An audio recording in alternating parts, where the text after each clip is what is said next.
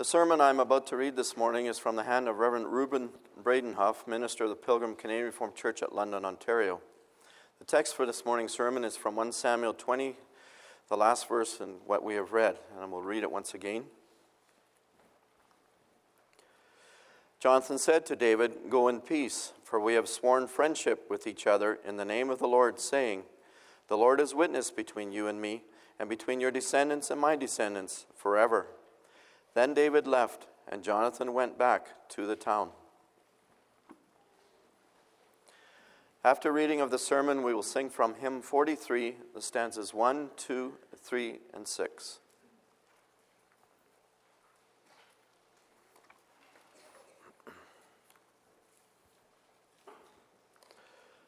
Brothers and sisters in Christ, a friend is a precious gift. It's a blessing from God to have someone at your side, a companion you can count on, a friend you can turn to. And this is true no matter our age. Friends aren't only the concern of kids or teenagers. At every stage of life, it's a blessing to have a friend, or maybe even two. Your friend might be someone in your class at school. Your friend might be your spouse. Your friend might be a fellow church member. Your closest friend might even be a sibling. Whatever the case, such a person can provide help in times of trouble. Friends can share your joys in times of happiness. Friends, very simply, can be there for you no matter your condition. Friends are a gift from God. And we know this because of the way the Bible describes friendship. There are a few beautiful proverbs that get to the heart of what a friend really is. Think of Proverbs 17, verse 18. "A friend loves at all times, and a brother is born for adversity." Or Proverbs 18, verse 24.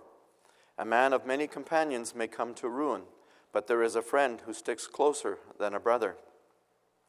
Indeed, we also know from the Bible that there's such thing as a false friend. There are friends who will desert you when the good times are over. There are friends who will even lead you away from God. Yet it is a true friendship that we want to look at this morning as we open our Bibles to 1 Samuel. For on our chapters is one of the greatest friendships ever described, that of David and Jonathan. This was a committed, lasting friendship, firstly because this was a friendship with a solid basis. Both David and Jonathan loved the Lord with all their heart. As we look at these chapters, we should remember that their first purpose is not to teach us about godly friendship. The first purpose of these chapters is to keep recounting the history of God's people. Here God is still preparing the new king for Israel, getting him ready for the throne. But if anything, it is these background events that make the friendship of David and Jonathan even more amazing. So let us look at the true friendship of David and Jonathan. We will see 1, it is unselfish; 2, it is faithful; and 3, it is in the Lord. It is unselfish friendship. After his victory over Goliath in chapter 17, David essentially becomes part of the royal family. For Saul had promised his daughter in marriage to the man who killed the Philistine champion. And so David marries Saul's daughter, Michal. As part of Saul's family and the royal court, David comes to spend much time with Saul's eldest son, Jonathan. Now let's realize that this Jonathan was the crown prince of Israel. This was the man that, under normal circumstances, would be fully expected to sit on the throne after Saul. Well, God granted the gift of friendship to these two young men. Chapter 18, verse 1 tells us, "Jonathan became one in spirit with David, and he loved him as himself. They found in each other a kindred spirit, a shared outlook, a united purpose, common ground, which brought them close together. And this was expressed in a dedicated love. They loved each other as they loved themselves. Each of them would put the other first." Jonathan and David even sealed their friendship with a covenant. As part of this covenant, Jonathan took off the robe he was wearing and gave it to David, along with his tunic and even his sword, his bow, and his belt. In 18 verse 4. This action was more than just spontaneous generosity on Jonathan's part. He wasn't just providing the shepherd with some soldier's gear. No, these were special weapons and clothing, that of the crown prince. Jonathan was giving David the equipment of the future king. Jonathan was so dedicated to his friend, he was willing to give him everything, even his right to the throne. Did Jonathan already know that David had been anointed as the next king? Did he know he was making friends with his rival for the throne? It's hard to say, but Scripture portrays Jonathan as a godly young man with insight into the ways of the Lord.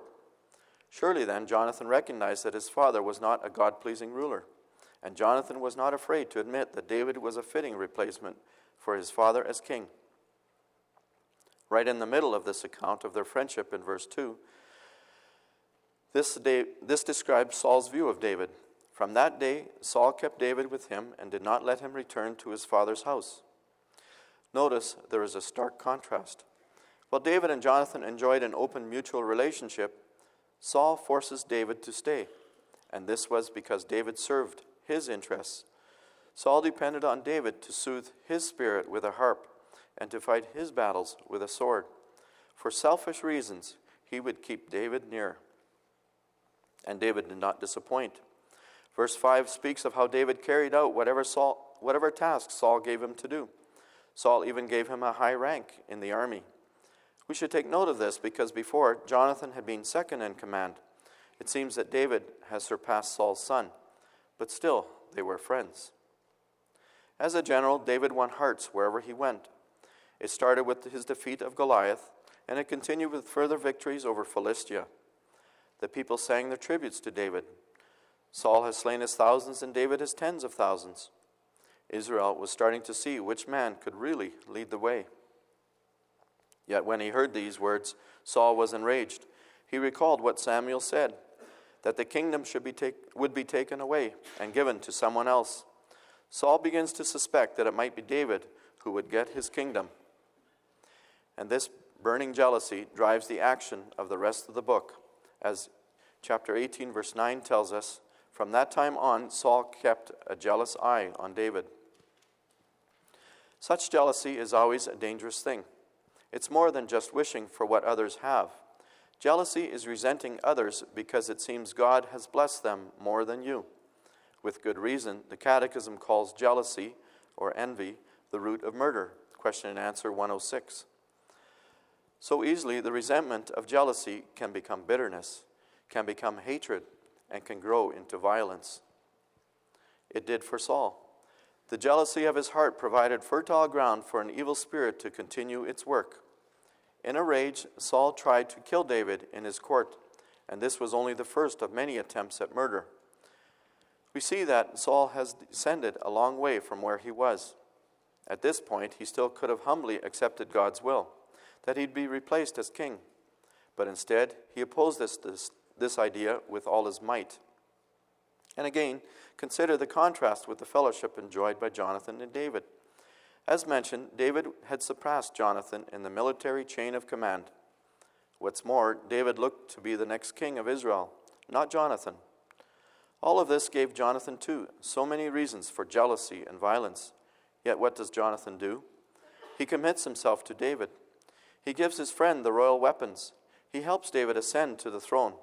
Jonathan has accepted his place in God's plan, even if it was a lesser place. Beloved, this was a true friendship. For true friends do not get caught up in a competition over who is best, who is the wealthiest, who has the best job. True friends do not complain when the other gets recognition or praise. Rather, true friends seek each other's good. They rejoice when the other has reason to rejoice. They help the other on his way, especially when they see that God has given a special ability and a special calling. This is true for friendship in marriage. This is true for friendship at school or work. This is true for friendship in the church. God calls us to the friendship of unselfish service. God calls us to relationships in which we sacrifice and strive to put the other first. We all know this goes against the grain, even when it comes to people we dearly love. We prefer to put ourselves ahead, and we do put ourselves ahead in so many little ways by our words and choices and our thoughts. Certainly, true friendship calls for much humility and much effort, but based on a shared faith in God and with the strength that God provides, such a friendship is possible and it will endure. We come to our second point. It is a faithful friendship. When it became clear that Saul wanted David dead, David goes on the run and stays on the run. Yet David also seeks reconciliation with his father-in-law. David wants to find out, is there something that he can make better? Is there maybe some misunderstanding that needs clearing up? David here heeds God's command, the command that we must live at peace with everyone, as far as it depends on us. David pleads with Jonathan for help in this situation, and Jonathan is willing. Whatever you want me to do, I'll do for you. In verse 4 of chapter 20. As true love always is, the friendship between these two would be expressed in action, not just in words, but also in deeds. David wants to test Saul's true opinion of him. The test would be at an upcoming festival. As member of the family in the royal court, David was expected to be present. Saul's action to his absence would speak volumes. Jonathan still thinks the best of his father, but he agrees to watch his reaction and to let David know the result. At the same time, we receive another hint that Jonathan knows David is the one chosen by God. For he blesses David in chapter 20, verse 13. May the Lord be with you as he has been with my father. But Jonathan also wants David to promise his faithfulness in return. Show me unfailing kindness like that of the Lord as long as I live, so that I may not be killed, and do not ever cut off your kindness from my family. Verses 14 and 15. Jonathan wanted assurance that if and when David took the throne, he would not kill Saul's family. Now, not to do so would be contrary to all expectation. For among the nations, whenever a new dynasty took over, it was only natural that all supporters of the previous regime would be put to death, lest they later revolt. But David gives his word, and further on we can read how David kept this promise. In 2 Samuel 9, when he finally sat in Israel's throne, David asked, "Is there anyone still left of the house of Saul to whom I can show kindness for Jonathan's sake?" In verse 1. There was a crippled man named Mephibosheth, the son of Jonathan. So David took care of him until his dying day. Yes, even years later, even long after Jonathan was dead, David honored his promise. This was because their relationship was, as we've seen, sealed in a covenant. We don't know exactly what this covenant involved, except we could compare it to other covenants in the Old Testament. There was, of course, God's covenant with Noah and Abraham and Israel. But we read of people also making covenants with each other as peace treaties or binding agreements. Such covenants always include an oath, an official promise or vow. That's what happened between these two friends. Jonathan had David reaffirm his oath out of love for him, because he loved him as he loved himself, in verse 17. No matter what happened, no matter who became king, this relationship was unbreakable. It was official, sealed with an oath, bound in the name of God. Here we might compare this friendship to the marriage relationship, for between these two there was a permanent bond of promise and obligation. They would be faithful until and even after death did them part. In 2 Samuel 1, verse 26, David speaks of his friendship with Jonathan in those terms. Your love for me was wonderful, more wonderful than that of woman. Now, some people read these words of David about Jonathan and they raise an eyebrow. A love better than that of a woman? Sounds like these friends were a bit too close. Yet such a thought misses the point on so many levels. We've already seen this relationship was not about personal gratification. It was about humble service. This relationship was not self-willed. It was according to God's will. David and Jonathan were so close because they were brothers in faith. Instead of being suspicious of this close friendship, let us admire its devotion and attachment, and let us appreciate how a shared faith will always bind people together. If we believe in God together, it means we share things that run very deep. We have the same joys, the same struggles, the same purpose, and the same hope. A shared faith unites husband and wife through good days and bad. A shared faith binds Christian friends together through thick and thin. And it brings a church together so much so that we can even say we love each other as brothers and sisters and as friends. So David and Jonathan agreed to test Saul's intentions, and the result is worse than either of them expected. When Jonathan speaks up to explain his absence, Saul's anger flared up, and he said, "You son of a perverse and rebellious woman, don't I know that you have sided with the son of Jesse?" In verse 30. Saul does not understand their friendship. Only he knows he won't tolerate it. He urges Jonathan to kill David so that Jonathan can preserve the family honor. In his rage, he even hurls his spear at Jonathan. Saul's jealous hatred has reached the point of obsession. Saul wants to be rid of anyone who might take his place on Israel's throne. With that, Jonathan leaves his father's presence. He has to convey this news to David, but not simply through the impersonal means of shooting those arrows and yelling at the boy. It's a touching scene when they finally meet. They bow, they embrace, and they weep. And it says David wept the most in verse 41. We don't know exactly what David cried about, but we can well imagine. He wept for what King Saul had become. He wept for the broken relationship of Saul and his son Jonathan. He wept for Jonathan, who would not be king. Yet David and Jonathan also weep together. They are together in the struggle, together able to express their sorrow, together able to pray, together able to find courage from God to carry on. As that proverb says, there is a friend who sticks closer than a brother. These two would stick together because in their God they could. In the Scriptures, our God so often calls us to imitate Him, to imitate His love, His mercy, His generosity, and also to imitate His faithfulness. For God is faithful. He never deserts us or forsakes us.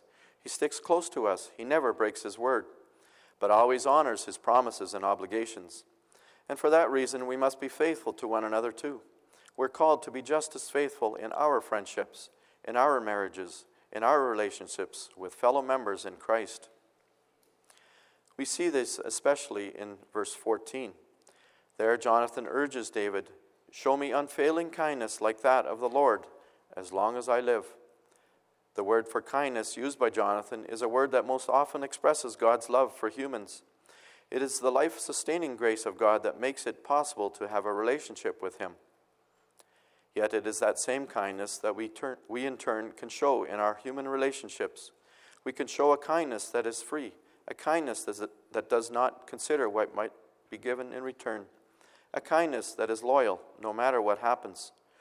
No wonder Jonathan says, "Show me unfailing kindness like that of the Lord." Imitating God, the Lord calls us to constantly look out for each other and to stay true to those we love. Showing the kindness of the Lord can mean forgiving the terrible wrongs and offenses that people have done against us. It can mean seeking reconciliation, even if it's the last thing we feel like doing. It can mean denying your own plans and laying aside your pride and honor to serve someone else. It can mean giving of yourself until it seems you have nothing left to give. Again, it goes against the human grain. Yet through such faithfulness, the faithful God receives the glory. True friendship is a beautiful part of life, yet sometimes we all know this life has no happy ending. For in the last chapter of this book, David's dear friend is killed on the same day as his father Saul. Yet there's no reason to doubt that David and Jonathan's commitment ever changed. The last time they saw each other, Jonathan underlined his conviction that David would be king. "You will be king over Israel, and I will be second to you." Chapter 23, verse 17. Again, there is no jealousy, there is no resentment, there is only faithful devotion. In God's wisdom, He took Jonathan to Himself before David ascended to the throne. Yet even death could not break their bond. Even another defeat to the Philistines could not dull the shine of their relationship. For theirs was a friendship in the Lord. That is our third point. So what was it that bound David and Jonathan so closely together? What gave them that spirit of love when they could have been expected to hate each other and put each other down? The text leaves us no doubt about the basis of their bond. As we've said already, it was a commitment in the Lord. Consider the way they speak to each other. Hear how they make vows of faithfulness in God's name. Listen as Jonathan prays for God to be with David and bless him. Think of how they called God as witness. They lay their friendship before God and call on Him to judge them if they are ever unfaithful. The Lord is witness between you and me, and between your descendants and my descendants forever. In verse 42. It's the faithfulness of God that would help them remain faithful, even for as long as they lived. And as they depart from each other, they go in peace, in verse 42. They have peace with each other, because, more importantly, they have peace with God. Whatever their external differences, they have an inner unity, for they are both recipients of God's mercy and goodness. Yes, the unity of David and Jonathan can be taken as a shining example of what a true and godly friendship ought to be. But the Bible also speaks about the other kind of friendship. Again, Proverbs gives us much guidance. He who walks with wise grows wise, but a companion of fools suffers harm. In chapter 13, verse 20. Fools for friends will harm you, and who is a fool? It's someone who does not fear the Lord, nor keeps his commands. Such a person will not help, but hinder your service of God. For example, it is so dangerous if we choose to hang out with heavy drinkers and party animals, with blasphemers and bedhoppers. It is dangerous even to make friends with people who say they are moral, but who care little about the Lord or his church. And why is it so dangerous? God says it's almost certain that we'll learn their attitudes, their behaviors, their ways of speaking. Even without intending to, such people will bring our defenses down. They will dull our spiritual awareness. They will distract us from what we ought to be doing. Paul urges us, do not be yoked together with unbelievers. For what do righteousness and wickedness have in common? What does a believer have in common with an unbeliever? 2 Corinthians 6, verse 14 and 15. Keep in mind, Paul here isn't just talking about marrying a non-Christian. He is talking about simply being friends with those who do not love God. If we don't share Christ with the friends we choose, what worthwhile thing keeps us together? There is nothing. There is no lasting foundation. Rather, God calls us to seek out people who will join us in worshiping Him. He calls us to seek the company of those who won't lead us into sin, but who will help us to be holy through their prayers and their support. Our spouses, our friends, our weekend companions, these all should be people who can join us in dedication to God. Beloved, let us then treasure the true friends that God has given us. Let us then seek out true companions in the family of Christ. As brothers and sisters and as friends, let us help one another, above all, in serving our Lord. In all these relationships, may we humbly imitate our God in heaven. He is holy, He is faithful, He is forgiving, He is generous, He is good. And for the sake of Jesus Christ, He calls us His friends. Amen.